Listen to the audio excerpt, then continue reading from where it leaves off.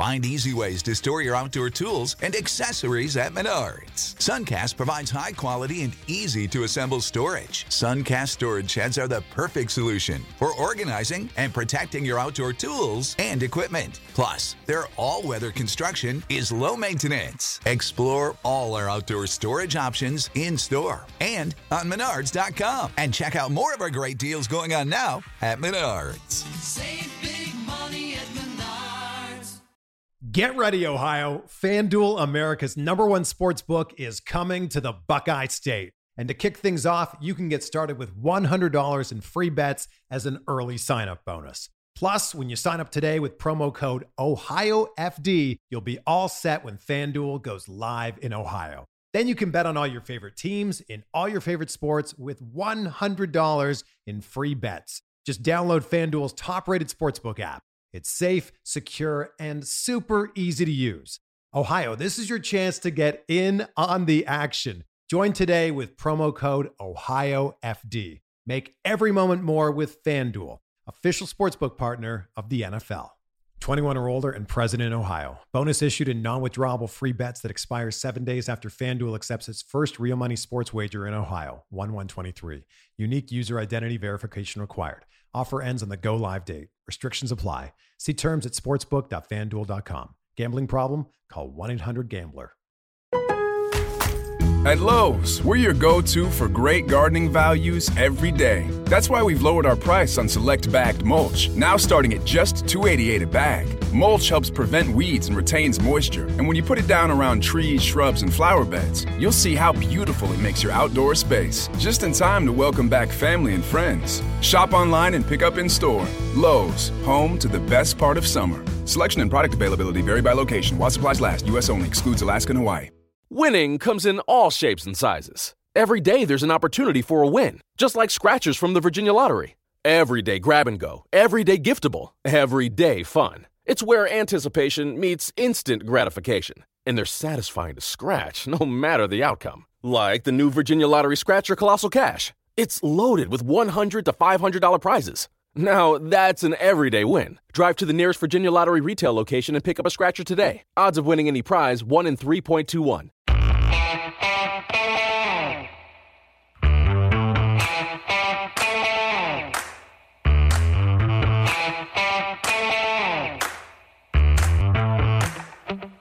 Another episode of Film Study. Ken McCusick.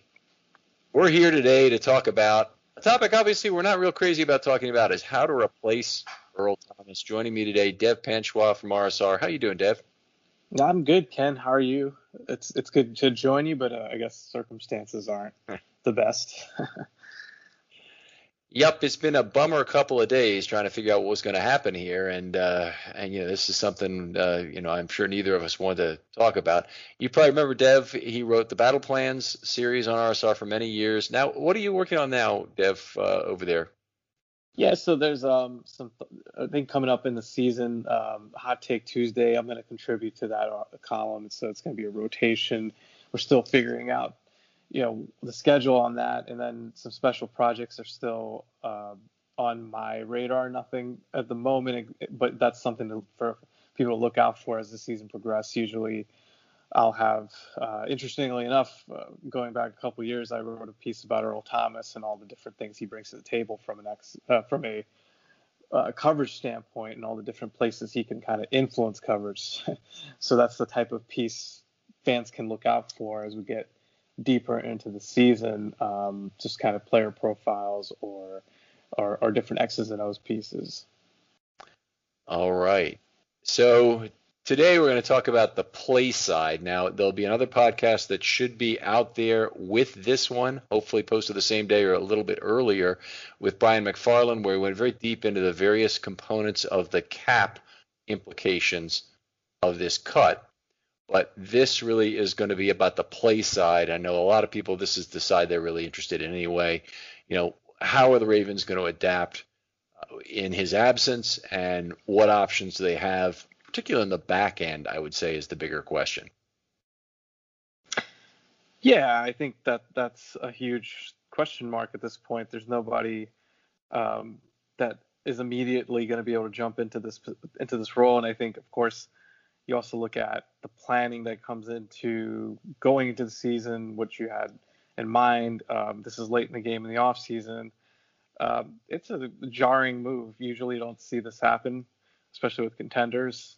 But it's not to say it's never happened before. I mean, I think one of the first examples I thought of, and there was a difference in the type of move, but it was the Patriots when they traded Laura Malloy, I think years ago, and that was right before a season in which they won 14 games and won their second championship, I think. So obviously those are different circumstances, but some teams are just built to be able to kind of to be able to overcome something like this and then kind of just actually use it as motivation. So, but yeah, I mean, overall, like this is a pretty massive, I guess, pivot for the Ravens here. Yeah, so structural changes and comparing great system teams like the Patriots have been is probably not incorrect with the Ravens. The Ravens proved last year they can really do a lot on defense with not a lot of talent. And yeah. You know, it's not that they didn't have some talent at some positions, but they certainly were very short on talent at inside linebacker, setting the edge, on the defensive line for parts of the year in terms of stopping the run. They had a lot of problems they solved on the fly, a lot of depth issues at cornerback, right. Frankly.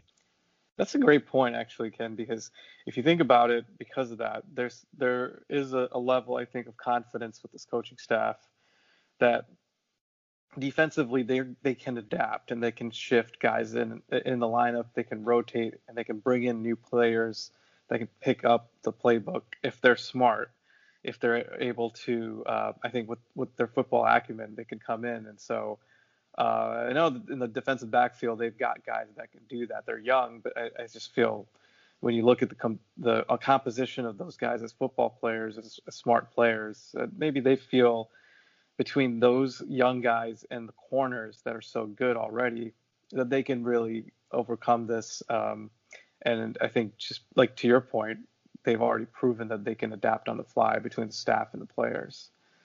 You mentioned the youth at safety in particular. I want to start with that because I think that one of the storylines of the Ravens at safety going back to the last year of Weddle was they're incredibly old at the position to have Weddle and Jefferson and Levine be their three key safeties, including the dime that they were using. And then they got younger with the injury to Jefferson, not the way you want to get younger, but then the guy who stepped in ended up being one of the best players on the entire defense in terms of Chuck Clark. Right, exactly. So that's a great example of someone who they knew had shown the signs in practice, had shown the signs in the locker room, had shown the signs in meetings. He seemed like a guy that was supremely bright and had a great understanding of the defense. He just needed the chance to play. He needed the opportunity. He got that opportunity, then he ran with it and never gave it back. So he's obviously the most cerebral guy in that group, and if not the entire secondary, which is saying something, which is a secondary right now that, I mean, even minus Earl Thomas, that's loaded with 2 All-Pros at cornerback, right? So that gives us, I think, and that should give fans some confidence just to feel like the leader of the group really is Chuck Clark, and even Earl Thomas himself said that last year, right? He just the fact that he'd been in the league 10 years, but Clark had already mastered the defense and was teaching him. So I think what he said actually last year was that I don't know why they signed me. They already had Chuck Clark. Yeah, that's exactly what he said. And so I didn't think it was really a 1-for-1 thing because of the free safety component. But you bring in a veteran like that, there's always a chance you're bringing in the wrong type of leadership, which seems to have been the case here with Earl Thomas. You know, first of all, I'm not sure that leadership is really the right word to be skipping a lot of meetings. That's obviously not a good thing. No. It is something I remember Harbaugh saying about his first year coaching the league, or it might have been his second. No, it was his first. Ed Reed, the comment he made about him was that he practices when he wants to practice. Well, you know, that he might have been holding himself out more than Harbaugh was thought appropriate. Of course, Reed didn't need to learn a lot more about how to play defense within the Ravens scheme or in general. It's what he did, but Harbaugh kind of picked on him a little bit in what was a public setting. This is a corporate event held at the Castle each year.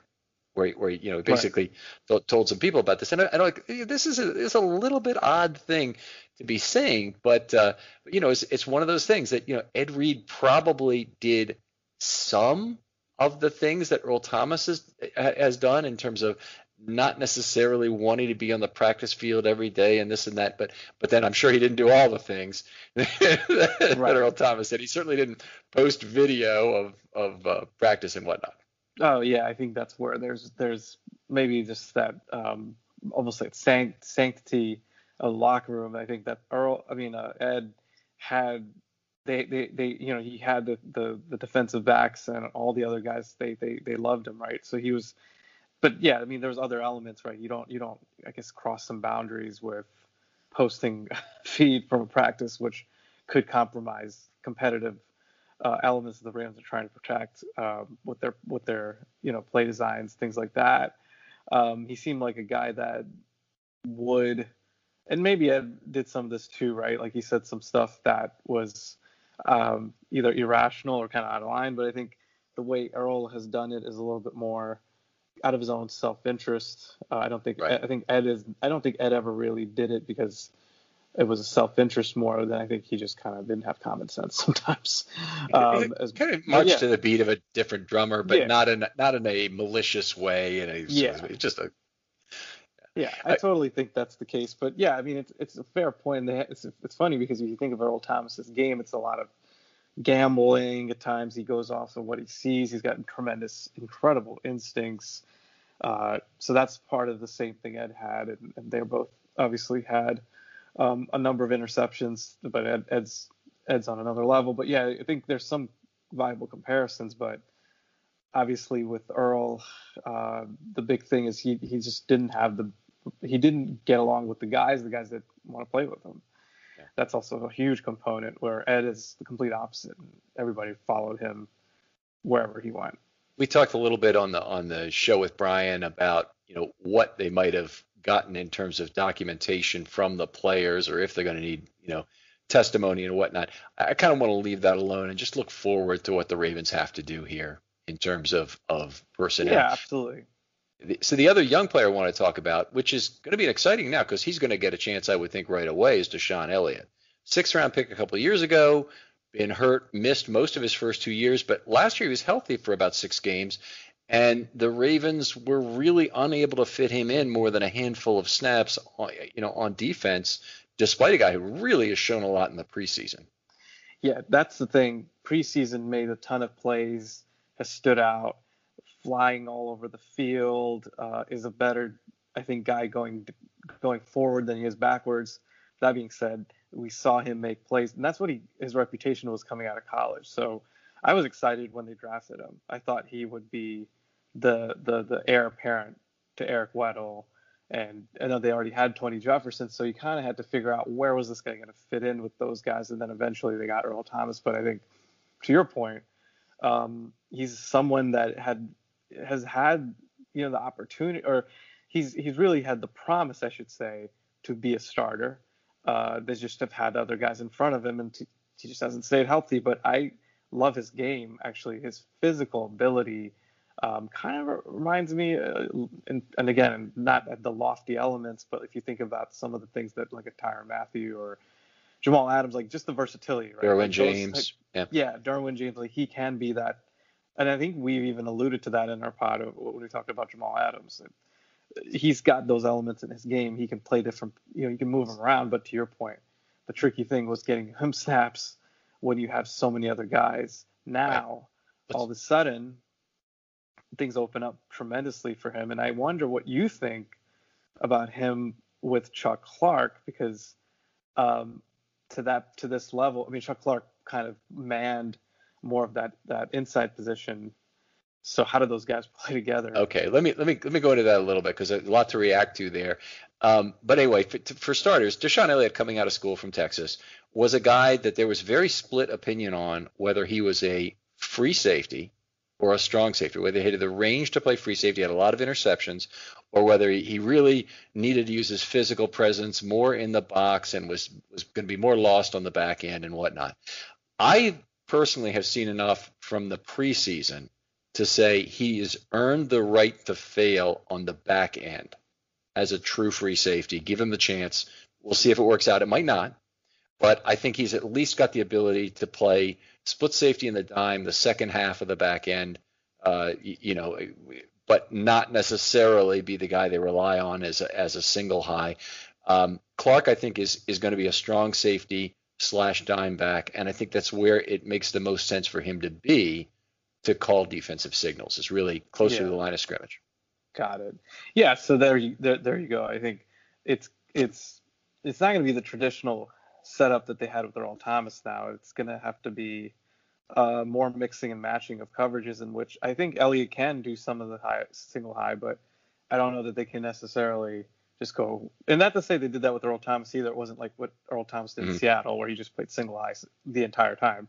They did move him around, so I think they can take pieces of what Earl Thomas did and then kind of move that over to the group now. And then I think you'll have to do some mixing and matching, but that's good to hear that Deshaun Elliott could play some of that. And I know we talked about it, that he could fill some of that free safety role, the traditional free safety role, but it's not something he can just be like, you can't just put him in that role and then just say, forget it. That's also not even playing to his strengths really. So yeah, I mean, the range seems like he's got better range, but I think he is more of a guy that you want to kind of move around all over the place to get the best out of him. So he's going to be asked now to wear that hat a little bit more than you would have expected, though. Yeah, a lot of that is Martindale's scheme anyway. I mean, I hate it when safeties have non-defined roles, frankly. I hate it when they pretend like everybody can be everything. That may be more the case because you've got a lot of strong safety types on the field together, and you don't. But when they had, for instance, Weddle and Jefferson, and they were trying to say, well, anybody can be deep or shallow on a play. Well, it just didn't play to the strengths of either player to change that relationship. Yeah. And so here, I am thinking the Ravens with Earl Thomas last year blitzed a lot, but that's the nature of Martindale's scheme, is that he wants to have a lot of different players who can rush the passer, and that I'm okay with. Yeah, and I think the other flip side is you just revert back now to playing more island coverage, where and zero you have your zero cover scenarios, and you just have your safeties rotate, and maybe they pick up some buzz coverage underneath, and they take certain windows away intermediately, but then deep, you don't necessarily, you kind of just roll the dice sometimes, or do it more often. Try and get home with the pass rush. Yeah, try to get home with the pass rush. Say, we got Peters and Humphrey on the outside, so you know what? Let's just keep our safeties in deep to intermediate deep areas. But as far as the deepest of the deep, we may not play that as much. I mean, they'll still play it, but if you're worried about mistakes being made on those coverages, maybe that's the safer way to go. And I think there was a lot of thinking and planning going into this decision. They're uniquely positioned because of their cornerbacks being so good on the outside and one-on-one coverage, that they might be able to do more of that and get away with it. Yeah, and I think that's got to be kind of part of the plan. Let's continue working through some players here that might be part of this solution. Geno Stone, a 7th-round pick this year, the darling of PFF. They had him as I think, the 53rd best player in the entire draft or something. He ended up getting taken in the 7th round. He's a free safety by trade or by college reputation. One of the things that the various scouts have looked at him is that he makes reads and he plays his reads, which I like if he's got the speed of the NFL game ready to go there. And I think that when I looked at him, I think he can easily play the back end of a cover 2 dime defense. I'm not sure if he's a really ideal single high guy. I agree. Everything I've read, again, just that's all I can go off of, is similar in the scouting reports, that he's an ideal zone cover 2 type safety. He can play the halves. He doesn't have the range. He doesn't have the speed to play single high. as much so. So he's smart. He's very smart, and that's another great thing that you have to feel good about. I think all three guys, Elliott, Clark, we already know, but they're all young, right? So they're kind of in the same boat. Like just the idea that you have three smart players on the back end. Stone has a very good reputation for that, being in the right spots. So they may feel like they have something to work with, so that he can evolve into that type of a safety. And perhaps, again, it's going to be rotational, so they could do some things where they mix and match, and maybe he'll be in that spot. But you don't want him to play that position every down. I do like the makeup that he has. Like you said, Pro Football Focus loves him. Mm-hmm. And I could see him definitely getting some snaps and getting some play. Well, there's really a huge position in there. There's 42.2% of the snaps last year they played dime. So there is a need for a third safety to be on the field. Essentially, it's a deep safety a lot of the time, and Stone could easily fit there. I mean, I'm looking at it and saying there's just an enormous opportunity here for the young safeties on this team to really step forward. Yeah, and on the flip side, what you end up happening is because Earl Thomas is going to dominate the snaps, he's going to play every down. And you can look at it that's a positive, right? Like you have a go-to guy that can play every down. You don't have to worry about it. The other side of it is you have a guy like Wink, who's a crazy scientist who might be able to benefit from being able to disguise more if he has three safeties, like you said, on the field at once, and you don't know who the real free safety is in that scenario. Who's actually going to be the deep safety? So you can do more with that. I think with Earl Thomas, they did a good job of moving him around, but and they blitzed him quite often. They did do some rotation, but this is a total mystery right now. Yeah, it's nice. It's nice to have that. And Elliott and Stone are back end safeties, and a true single high safety is kind of an odd bird, because even Ed Reed, with great instincts and whatnot, has to basically act like a soccer goalie if he wants to get to routes outside the number if he's playing in the middle of the field to start with. He's got a soccer goalie defending a penalty kick. Let me make that clear. So he has to, basically diving all out for one side and give up the other in order to do that. And, he wants to have read steps. He wants to take READ steps in this case, and not REED steps, that he wants to make a decision on where he's going. And that's much harder from single high. Your best chance to impact the play is to not let the linebackers in front of you let you down in terms of their zone coverage responsibilities. That's exactly it. So now you have to, exactly. So I feel like in terms of the opportunities there, maybe the setup is a little bit more like you just play your keys for whoever's back there. If they have these different alignments, but if you're a Stone, for example, Geno Stone, if he gets those opportunities, maybe it gets back to the credo that Bill Belichick has: just play your just do your job, just play that role. Maybe there's like less on his plate, and that'll make things easier. Especially if, you can kind of spread your coverage. Like you said, you can spread your coverage and put more on the linebackers up front, or put more on the zone coverage up front in front of them. All right, so three safeties. I'm not sure how old Clark is right now. He might be 25, he might be 26, but three young safeties are the apparent three guys they may depend more on. But there's a few other names in the bin here. Anthony Levine had the greatest season ever by a Ravens dime back in 2018. I've mentioned that a number of times, only to probably be slightly bested in terms of the play of Chuck Clark last year as a dime back. It wasn't all the snaps, but it was more snaps. Levine had more big plays. You could make an argument either way, but Levine and Clark had the two best years ever by Ravens dime back, and Levine kind of got pushed out of the role by the combination of Clark playing dime and Carr being brought in to play that deep safety role that we're kind of projecting to Stone here this year. Right. So then the question is, I don't know. So Levine, it just seems like his range is really best suited in that intermediate area, and the versatility that he has, and I think the instincts all kind of fit in that range. Can he play more center field? Can he play single high? Can he be out there in deep coverage?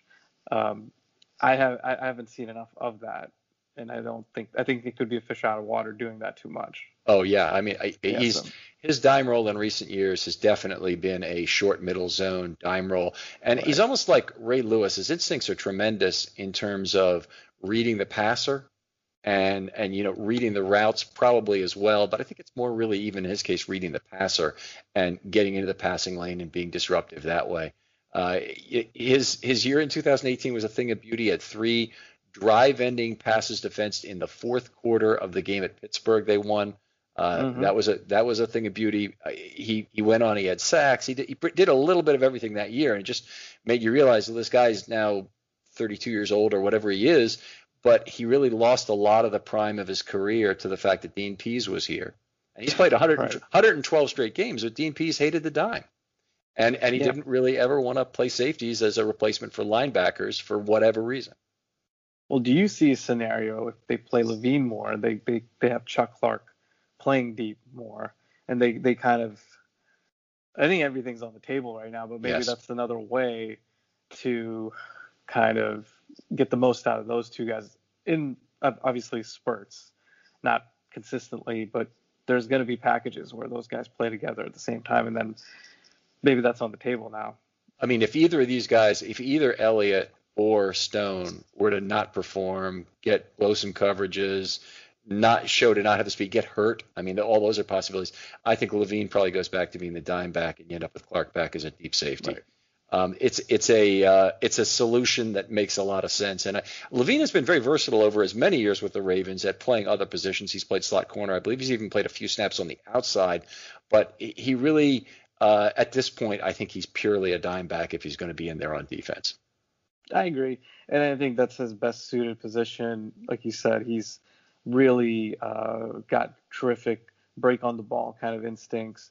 And he just understands those. And he understands that like short intermediate area really well. And he could kind of take on backs and tight ends here and there. But it's where he's really shined the most. And I think, he's found his niche in the defense. So you don't want to necessarily mess with that too much, but it's nice to know that you have a guy that potentially could play a little bit more, and then maybe you move Clark deeper. Like you said, that's a great point. Maybe that's a fallback option, and that's an easier fallback option. You don't want to go with the young guys. If you give them the chance and they falter, then you have something you can fall back on. Now they have another guy that they've talked about all offseason. They may or may not be really planning on doing this, but Jimmy Smith is the 4th cornerback on this team, and I think that's an awfully important role to be a good boundary cornerback and be the 4th guy up at cornerback, which takes 3 positions, let's face it. But he could also be used at safety, or at least there's been talk about it this year. Yeah, and that's coming out more and more through training camp. They had the practice at the stadium, and he had some reps at safety. They aren't trying to tip their hand on this, but it's hard to keep that buttoned up as you start to have more coverage around the team and the practices. So I think it's pretty clear that he's going to get some snaps at safety. This situation, I think, has opened up the chance that he'll get some more free safety. Now, one thing I've seen out of Jimmy Smith when they've had multiple, like you said, 3 to 4 corners on the field, he's done high-low coverage. Inverted coverage, right? So there's been times when he's played that safety kind of role. He inverts the coverage with the underneath corner, whoever that is. And for people that are listening, inverted meaning all of a sudden, you have 2 corners on the same side. So one of them has to play a deeper safety role. Right. And he's done that. So now the question is getting back to single high. Can he handle something a little bit more complex? I think you can do some of that. Maybe you can do it in the cover 3, and then you have a little bit more protection, right, with the guys that are playing right in front of him. So he's not necessarily put in a situation where he's necessarily covering, totally covering like 2 halves of the field. It's split a little bit more, or quarters. So I think those are different coverages you can play where he's not as exposed. I think he's got the smarts to do it, and it just makes natural sense for him to have more snaps there. It's very intriguing to me, and he'll get the opportunity, I'm sure. and this all gets back to the fact that there's going to be a lot of different guys in this role. But I really like the idea of it, and I think they wouldn't have brought him back unless they saw something to the fact that they could play him some at safety. It's possible. I'm not as keen on the idea as a lot of other people seem to be. Is that I think putting your fourth cornerback in there at safety is a big risk. I think there's a good chance Elliott would be the better player at free safety, but there's a very high probability he's the safer player at free safety, meaning safer in terms of not risking multiple positions of injury. Yeah, I agree. I mean, ideally, Elliott's the guy that gets the majority of the snaps. I think there's some special scenarios where maybe Jimmy Smith is a safety because, again, you have maybe you just have a situation where he gets to play safety. They have Tavon, Marlon, and Peters obviously on the field all at once, and then you keep Chuck Clark on the field. So that could be the situation, right? And they don't play a dime, but that's what I could. Or it's a four-corner dime. Yeah, or that too. There's so many variables, and it's really cool that this defense is one of the more multiple defenses with the secondary in particular. So that we can see. I do see it expanding a bit. I could see him playing maybe, I don't know, 3-4 snaps a game. Maybe that's too high. 3 to 4? 3 to 4. Okay. As a safety as opposed to as a corner, because you might get rotational corner play as well. Yeah, just safety. Yeah, corner he'll get more snaps, but that could happen. I mean, 3 to 4 snaps is not a particularly significant commitment. They played 21 snaps of 4-corner dime last year, so 19 in the Arizona game, 2 others in week. I don't know. They were done with it by week 6, so it might have been in week 6 they played the last of that 4-corner arrangement. But Arizona's personnel being 10 personnel led that to being a very natural thing. So if you've got teams that'll spread 4 wide, it makes more sense to get Jimmy on the field as a 4th corner and play 2 safeties in your dime package. And that was also when Carr was so Carr could play and he can move to that safety role as well, right? So they use him. I think they utilized him that way. So it makes sense in those situations. The Chiefs, for example, you play the Chiefs maybe with the 4-corner dime, and you could do that. I think because they present at minimum, well, they do present 4 guys with Kelsey. Kelsey's a receiver, and you got Hardman and you got Watkins and you got Hill. So all of a sudden that's tough to defend without 4 corners, I think. So, and I think the other caveat here, which we may touch on a little bit too, is how much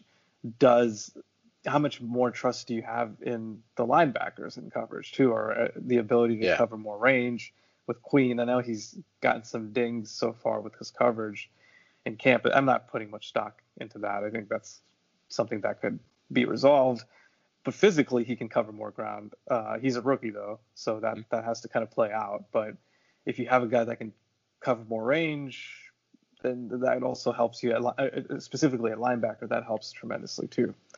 Yeah, it's obviously that's going to be a big concern is how the other position groups will be impacted by the play of the safeties. That's a very, very big thing. Let's leave that for just a little bit later. I want to talk about some of the other players that could be talked about. Brandon Carr's name has come up again, probably a vet min signing at this point. Is he somebody you think could fill a lot of the open needs? Because one of the other ones that I see is at slot corner, the Ravens don't really have a legitimate backup at this point. That's a great point, actually. That's a very underrated place, and he could do that. He's got the unique experience to do both. I think he's the first guy I would call and bring in. It makes the most sense because he's got this, like you said, he brings both things to the table. Stability, veteran presence who got the reps and really comes in at a handy time that he played some safety. So I think he's a natural guy that I would turn to, and I think would be cost effective. I don't think you're bringing him in for much, if not even just the vet minimum. And it's pretty easy to convince him if he doesn't want to retire. He's got a legitimate shot here to win a ring, which he was close to last year, right? So I think he's the best, most sensible guy to bring in. He's already got everything down pat. He's so smart. He's durable, and he fits in great with the guys in the team, right? And I think he's versatile and again just adds a lot to the table. So I'm all for him coming back. I think that would be a great move. Yeah, I was one of the things I was surprised about Carr's play last year, and obviously he showed some slowing down in coverage, but Carr was asked to play in the slot a lot. He's also asked to play outside early in the season. The Ravens had a lot of problems early in the year keeping their cornerbacks healthy. They didn't have Peters, they didn't have Smith early in the season, so Averett was getting a lot of playing time. They had kick returner Cyrus Jones in the slot to start the year. Right, I remember that. I mean, that's really taking some chances with things. But Brandon Carr kept, puttering along. He obviously was having to take on the best receiver early on in the league some of the time if they were only playing sides and Humphrey wasn't chasing. And what I was really impressed on as we moved to the slot, he's a much more physical presence than what I had originally looked at on tape from his time at Dallas. Very much avoiding contact guy, long consecutive game streak, and you could kind of map that to a selective physicality that we've also seen from Peters. Yeah, absolutely. And he surprised me just in terms of the ability to pivot and play to slot for the sake of it. I think it speaks to he's got some great, physical tools. He's a physical corner. He gets his hands on guys. It's tough.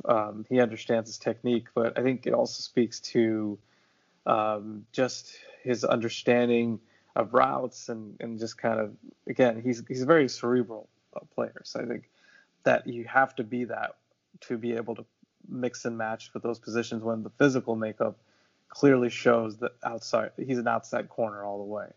So, but yeah, I think he's got a lot of tools in his toolbox, and he can do a lot of things depth-wise too. Even if you just look at this from a pure depth move, you lose a guy like Earl Thomas. You have young players like Deshaun Elliott, who hasn't been able to stay healthy. Geno Stone's a 7th round pick. Hey, just having Brandon Carr on the roster, I think just from a depth standpoint is beneficial. Yeah, maybe even from a mentor standpoint as well. We've seen good things from Campbell. Thomas did not appear to be that guy from all things. I mean, did not be a natural mentor. And maybe there are a lot of players, might not be. I don't know if Pernell McPhee is, honestly. He seems to be a very affable guy, a very likable guy. But on the other hand, I didn't see Ferguson changing, or I didn't see, his arm around Ferguson all of last year either when they were together to try and help him, up his game. That could be Ferguson's problem too. Who knows? I just, and it might have been happening behind the scenes for all I know.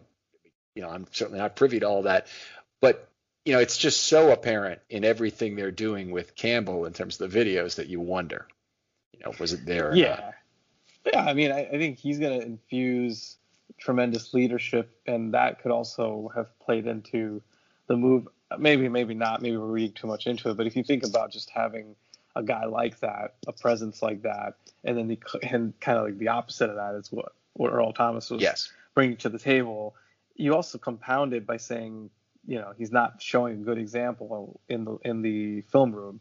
He's just showing up late to meetings. He's not really putting the effort in.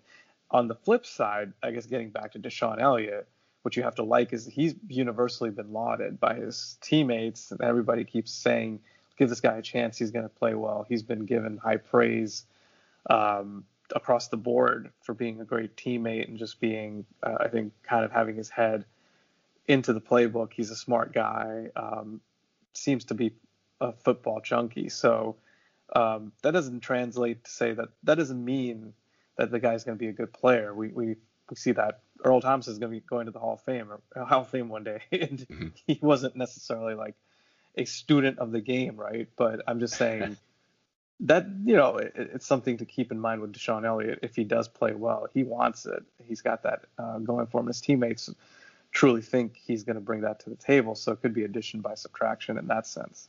Yeah. I look at it in a lot of ways as an opportunity. I mean, the 2019 Ravens, before the season started, they lost so many players defensively. There's a lot of fear going into that season that the Ravens just couldn't field a starting lineup anymore with the loss of Mosley and all the others. They lost. Who else did they lose? Brent Urban. Before 19, Zadarius Smith, right? Urban was one of the guys, very under the radar. Weddle, of course, they got rid of. Who else are we missing? I know there's another fourth guy in that. Jimmy Smith was lost for the first half of the season, but that didn't happen until the first game. So, in any case, there was a lot of fear of that. And, you look back at Ravens history, they've been remarkably good at picking up and moving on to the next set of great defenders, particularly after the 0-2 purge. That whole bunch of young players got a chance, and then they were okay that year, not great. And then in 2003, all of a sudden, the Ravens defense is the best in the league again. I said, how did that happen so quickly? Well, I think it's the combination of, like you said, a guy like Calais Campbell, some leadership, some smart guys, high football IQ guys that are already still there. Marlon, you still have the cupboards is still loaded, like between Marlon Humphrey and Marcus Peters, who's incredibly intelligent in every sense in terms of his football IQ. But if you just throw those guys together, and then you look at the coaching as well, and I think that's a key, is being able to maximize your personnel, and that's what Wink has done, and that's kind of also going back years ago to Rex Ryan. That's what he did. Yeah. So when you have smart defensive coordinators as well, and you have enough talent, you can do some things defensively to mask other holes or other, I guess, holes that you would think are more magnified with a loss of talent. I agree completely. I looked at the Ravens defensive coordinators and was trying to rank them from 1 to 7, do a little segment on it, and it's very hard to do. I mean, I think Rex Ryan is number 1, and I think Marvin Lewis is number 2. Mm-hmm. And after that, it gets very dark. They've never had a truly bad defensive coordinator. Madison is the guy who had the shortest tenure, but he would be closest. He was kind of a timider guy, but he wasn't bad. I mean, the defenses those years were great, so it's really hard to peg him as being a bad defensive coordinator. And then the other guys who were here for a very short time got jobs, like Pagano.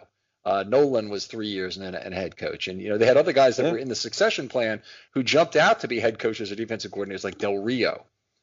Schwartz, did he come from here? Or is he just a Baltimore guy from, I think maybe just from his high school playing days? Jim Schwartz, I think he never actually, he was on the staff. I know when he came over, he did come over, but I don't think he ever had a prominent position on that staff. But he was part of that incredible group of guys that came over from Cleveland, which if anybody listening to this pod, check out. I think it's, the 95 Cleveland Browns story that was done by NFL Network, A Football Life, I think it was.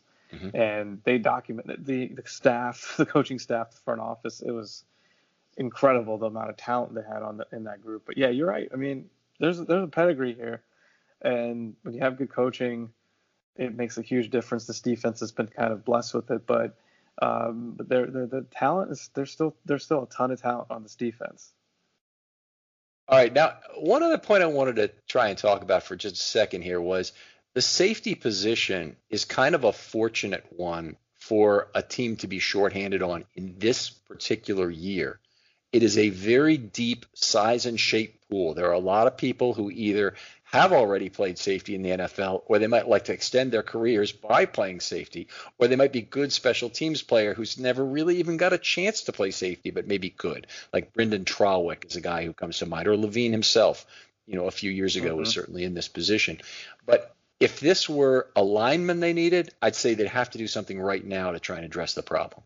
Try and find that guy right now who's going to address the offensive line in whatever way they need it done. Because there have been so many opt-outs, I'm afraid the season is going to start, and depth is going to be looking like December in a typical year. Street depth. Yeah, right. So maybe that also plays into the decision-making. Again, can they withstand this? There's a better chance. And that's a good thing. And they may not even have to turn outside of the organization at all. I think they'll still bring in. I mean, from a depth standpoint, and then you look at, can back to the pool being so deep, you have the fact not just Carr is out there. Tony Jefferson's been out there. I know he's I know that the injury factor's a concern for him, and I don't know where he's at in terms of his recovery. But that's a good ball player. I mean, say what you want about his tenure here, but he's a guy that at minimum could be the first man up as a bench player for a lot of teams. So that just, I think, speaks to your point. There's good amount of depth across the league at safety, which is great, which makes a big difference here. And maybe the Ravens, in that respect, they've got their lines of communications out there. If the guys that they have in the room right now, the young guys in particular, for some reason or the other, just kind of can't get it done, they could still bring in, if they don't bring in Carr immediately, that's still an option that's there, and Jefferson's out there too. So I think from that point of view too, there is a pool that's deeper, like you said, and they can turn to. One of the things about not going to the pool right away is the Ravens' likely desire to go cheap. Now, one of the things that shows up immediately is you have some cap savings, and all of a sudden, everybody on Twitter wants to spend it immediately. So you have a little bit of cap savings. Jadeveon Clowney, Yannick. Yes, exactly. So, great, now we have the money. No, we don't. We really don't. We still don't have the money to sign Yannick Ngakoue.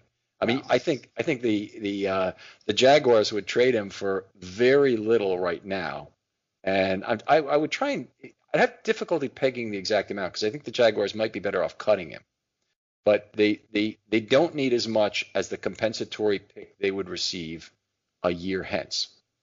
So if they got a pick right away, it's in 2021. If they wait on the compensatory pick, it might be in 2022 if they're on the right side of the formula. If they're on the wrong side of the formula, they get nothing. Okay, if they sign more free agents, and a team like that that's going to have a lot of cap, they might well sign more free agents than they cut. And it doesn't really make sense for them to keep him on the roster. If I were the Jaguars GM, I'd really have to think about cutting him at this point, or it wouldn't be cutting, you'd be rescinding the tag before he signs it.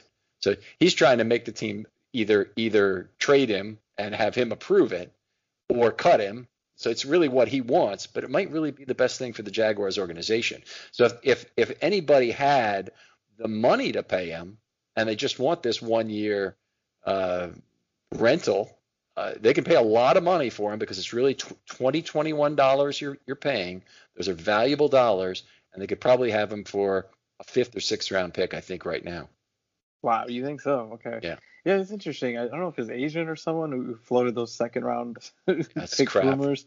It seems like that fizzled out pretty quickly. If I'm Jacksonville, that's the only scenario where I would feel good about a trade, right? You still want to get a high return, but maybe they're kind of backed into a corner at this point. And to your point, that would be kind of that'd be pretty sad if they only got the 5th or 6th round pick for him. But you couple, I mean, at that rate, you're better off holding off for a compensatory pick.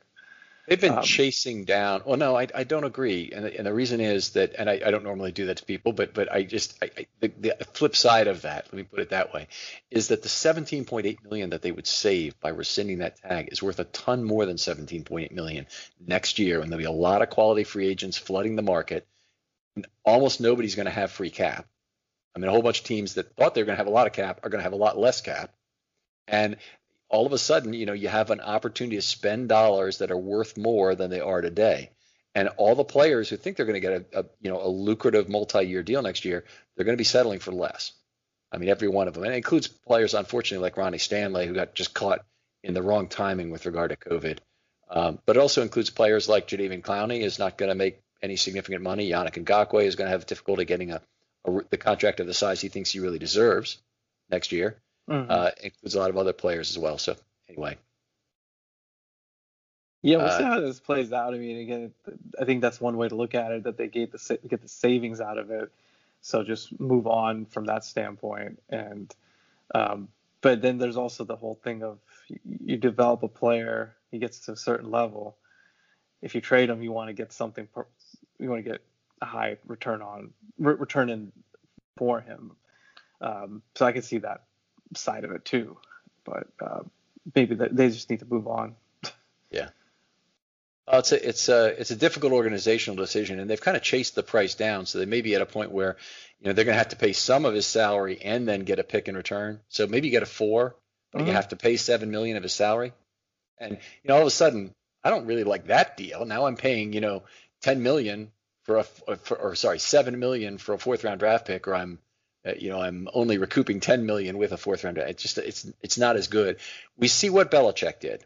That ought to be a model for the rest of the league, particularly of non-contending teams, to basically be willing to orchestrate, $17 million in opt-outs of his own players. And, their opt-out list looks like nobody else's. First of all, they got the most players at 8, and second of all, it's a bunch of key players. Yeah. A lot of other teams have one key player, and then a bunch of rookies and fringe players who are out there. But Belichick somehow has got 8 of his guys to step away from football for a year and create $17 million of cap space. Totally. Yeah. Core defensive guys. They're Hightower being one of them. Cannon. Yeah, Cannon. No, it's definitely definitely some shenanigans up behind that. But you're right. I mean, I guess teams could follow that and kind of figure that part. I mean, he's always ahead of the curve, though. But yeah, he is always ahead. But the dollar amount that's involved in an Ngakoue rescission, along with the dollar amount that he was able to push forward, are so similar. Somebody in the Jacksonville front office should have caught on by now, and maybe they have, and they just know that we're not going to allow this guy to sign the contract. If he comes in, we're telling him we're rescinding it. Yeah, very well could be that. All right, let's go on and get back to safety here, because I love having these conversations with you, Deb, but we need to kind of roll it together. Other positional groups impacted, we kind of hit on a little bit in terms of the linebackers to start with, but there's a lot more responsibility that should go to that inside linebacker group in terms of coverage because of not having Earl Thomas behind them. Yeah. Yeah, no, I think I touched on it a bit, and I know we were going to have a dedicated time to talk about it.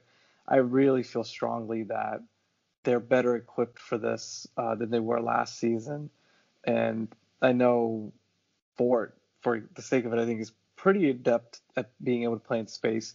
I think they kind of were a bit more restrained or restricted by Bynes. I think Josh Bynes is a smart guy.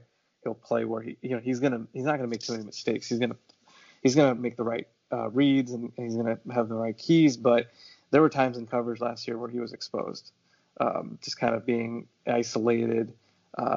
So it's something that now all of a sudden, on paper at least, if you have Queen on the field, he's got incredible physical ability in the range, and he was great in coverage in college. Is that going to translate to the pros? The biggest hurdle always for young guys is just understanding what they're seeing and playing their assignments properly and not getting confused. And that's a lot to decipher.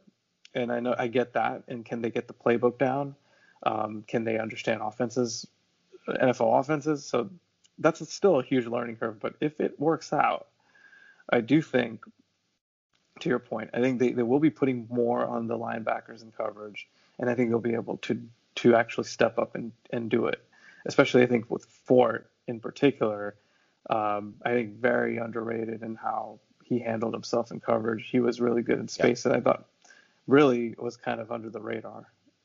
Honestly, I would have said the same thing about Bynes. Obviously, he had 2 picks last year. Both of them were really good. Understand where the football is going picks. One of them was on a lofted flotation device over by that left sideline in the very first game he played. I guess it was Pittsburgh. The other one was on a throwback across the middle that Deshaun Watson. Sorry, no, what am I talking about? Watson. No, that was it. Yeah.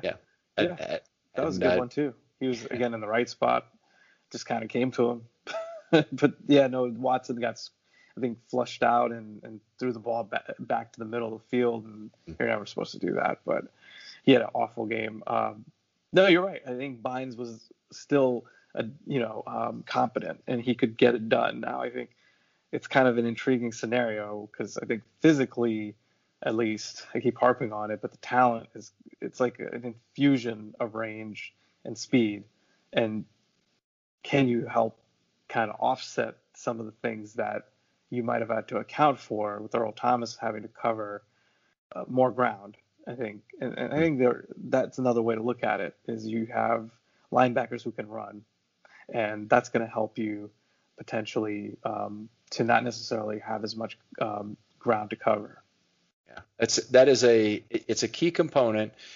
The thing about Kenny Young, who is probably the more similar one to Queen in terms of being more of a speed player, but also a big downhill player, obviously, was that he and Owasso, both of them, had no idea what was going on behind them in the passing game. Right. And that's something where Queen, it's going to take time for that to develop at the NFL level. It took Mosley a little bit of time to develop it. Totally. Queen has almost no college experience at the position, very little total play at inside linebacker in college. Yeah, exactly. No, and that's totally fair. And I think it might be lofty to kind of expect him to step in and just kind of take it on. And I think that's why you have a guy like Fort, and it helps. You also have Levine, so you have some guys that can, Chuck Clark, Levine. You rotate the dime position, and you have some mixing and matching you can do with keeping just one linebacker on the field. And I think that might need to happen.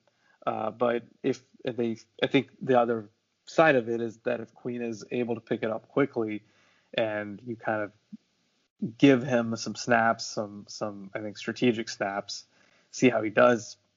You hope that maybe that gives them, again, between the two of them, between Fort and Queen, I do think they've got a lot to work with.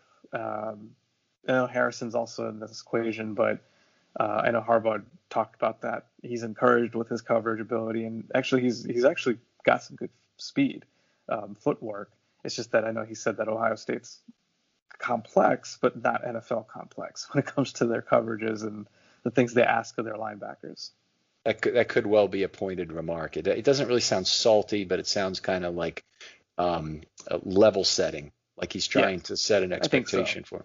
Yep, I think it's like, hey, it's pushing him, right? Like I think he's headed in the right direction, but there's going to be quite a bit of work to do. I have to wonder if this particular loss isn't going to cost Malik Harrison snaps, and you hit on it in a couple different ways here. One is, if there's a question about his range, particularly in terms of how far back he can take a tight end or a slot receiver or whatever it might be, that would be one issue with it.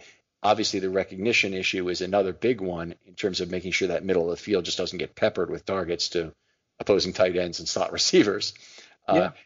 It does raise the question of, do the Ravens need to increase their expectation of playing dime snaps again this year?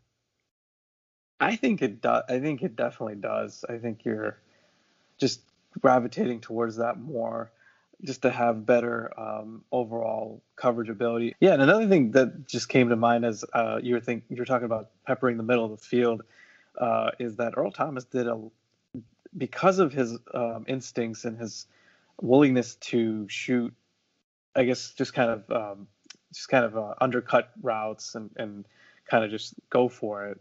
They're losing that. They've also lost that. I think they can gain some of that back. But that tendency to do that in the middle of the field in particular, that's a deterrent for quarterbacks. And all of a sudden, I think they lose that. And that's like probably one of the more underrated aspects of his loss in the defense. So to, I guess, kind of circle back to, would Harrison be the one that loses the most out of it? It's quite possible, because they may want to play it safe and just kind of bottle up their inside routes and inside route coverages and not get exposed. Yeah, I mean, I think that probably is going to end up what's going to be happening. From the early reports of Queen, it doesn't sound like the Ravens are going to try and depend on him as the signal caller anytime soon. I mean, there's talk about that. Maybe it would make sense for a linebacker to have it, all things being equal. But Harbaugh also couched it very well to say Clark had done so well in the role, he didn't really expect it to shift. The question comes up is, what if Clark gets hurt?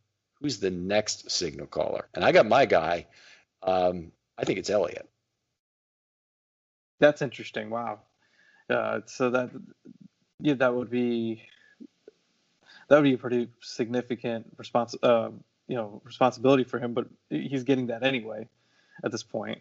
What kind of brought you to that thought process? Yeah. Okay, so there's only 4 positions that can have the green dot. So you have to be one of the 2 inside linebackers or one of the 2 safeties on the field all the time, because you have to be on the field all the time. Right. And the Ravens, if the only other guy they could play on the field all the time is Fort. I think realistically, it's not going to be Harrison. We're already kind of saying in this discussion that we don't think it's going to be Queen. So that if you give all those snaps to Fort, your young linebackers aren't going to get a lot of time. So I don't think they would do that. They're going to end up playing 1.6 inside linebacker snaps per play, maybe even slightly less than that. If you give one of those to Fort, think of it that way, then you've only got 30% of the snaps for each of your first-round draft pick and your third-round draft pick, which seems a little unlikely and light. Yeah, that makes sense. No, I agree. That rationale makes sense. And so you'd have Elliott at free safety, which is the reason not to give it to him. But if Clark was injured, then I think Elliott, I don't even want to think about it, but Elliott might have to be the guy to have to move up and play dime. No, that doesn't really make sense. If you had a free safety who was working, you wouldn't mess up 2 positions like that. So I think you'd basically be doing what they did with Weddle in 2017 and whatnot. They used him as a defensive signal caller from free safety. Not optimal, but better than your other alternatives. That's could also be Geno Stone, I suppose. It could be. It seems like a lot of responsibility for 2 guys that, in the case of Elliott, who hasn't been able to stay on the field, and then the other guy being a rookie, but that's kind of where we're at right now. Well, most people didn't have it going to Clark, and I really had him pegged as the next guy before I really knew anything about his intellect. It just was the only one that made sense based on snaps on the field. That's true. That is true. And he was able to obviously flourish in that scenario. So you just never know. And I think the positive that we can take from it is that all of these, those 2 guys, Elliott and Stone, they have high football IQ. That's a very positive thing. Elliott was, I didn't really like the whole player council, this thing last year, particularly the one on defense, because I thought it was a lot of players who were not necessarily the best players on defense, like Owasso was on it to start the season, and Judon was on it, and Jefferson and Levine. Okay, so Levine kind of lost his role, and Jefferson got hurt, but wasn't playing that well, and you had a variety of things happening to this council, and then the 2 guys who were waiting for their spot on the council, I think it was Humphrey and Elliott were the 2 players. I'm like, those make sense. How come all these other cases? No. All right. Let that go. Application pending was what they put in the preseason on their things. Dev, thanks so much for joining us. It's always a pleasure to talk football with you. We always get a little tangential in terms of what we're doing, but we really do love having you on the show. We're going to have you on at least a couple times, I hope, for offensive and defensive reviews during the season. Yeah, absolutely. I plan on it. It'll be a lot of fun. It's always great talking football with you. This is actually a really important and great topic, so I appreciate you having me on to talk about it, because I don't think there's too many short answers at this point. So it's a lot of good, kind of personnel discussion and who can play mix and match. So I always enjoy that. Lots of fun. Well, Dev, let's get your plugs out of the way. Your Twitter handle is? It's at DevPanchois. And I'm pretty active. I've been tweeting a lot about this topic, as you said. Don't want to get too much into the the actual locker room, off the field stuff with this move. But if people want my thoughts on it, they can certainly check my Twitter account, and I'm very outspoken about it. And I think, and also just noting that this is something I'm not totally shocked by at all. I think it's kind of brewing for a while. So yeah, please check that out. If you have any questions, feel free to drop questions, and I can help answer them the best I can. I can just say I've known Dev for about as long as I've known anyone in the football circles in Baltimore. I met you in 2006, I think. And it's been a pleasure this whole time. You're always somebody that I want to interact with on Twitter. If you're not following Dev, you're making a big mistake. Just go ahead and get that taken care of after you hear this pod. And we really appreciate you being on the show. We'll look for your work on RSR, of course. Other people out there, if you want to be on a film study short, I want to be as inclusive as possible. Love having new people on, particularly if you've got a topic. DM me on Twitter, 2 or 3 bullet points or 2 or 3 sentences on what you want to talk about. Usually we turn these around very quickly. The most timely and the most focused topics kind of go first. So love to hear from you. And Deb, thanks again for being here. Thanks for joining us. My pleasure. All right, talk to you next time on Film Study.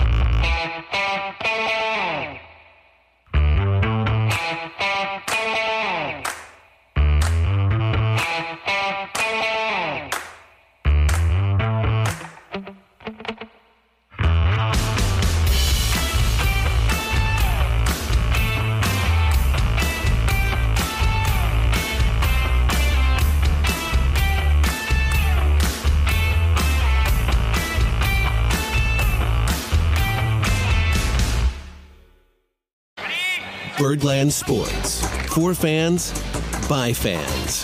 Find more great shows like this at birdlandsports.com. Winning comes in all shapes and sizes. Every day there's an opportunity for a win, just like scratchers from the Virginia Lottery. Everyday grab and go, everyday giftable, everyday fun. It's where anticipation meets instant gratification. And they're satisfying to scratch, no matter the outcome. Like the new Virginia Lottery Scratcher Colossal Cash. It's loaded with $100 to $500 prizes. Now, that's an everyday win. Drive to the nearest Virginia Lottery retail location and pick up a scratcher today. Odds of winning any prize, 1 in 3.21.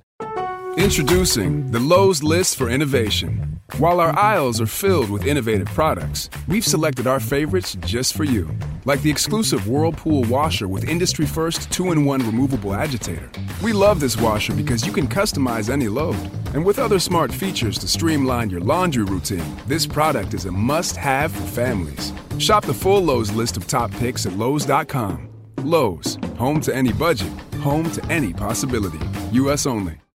When you need mealtime inspiration, it's worth shopping Kroger, where you'll find over 30,000 mouth-watering choices that excite your inner foodie. And no matter what tasty choice you make, you'll enjoy our everyday low prices, plus extra ways to save, like digital coupons worth over $600 each week. You can also save up to $1 off per gallon at the pump with fuel points. More savings and more inspiring flavors make shopping Kroger worth it every time. Kroger, fresh for everyone. Fuel restrictions apply.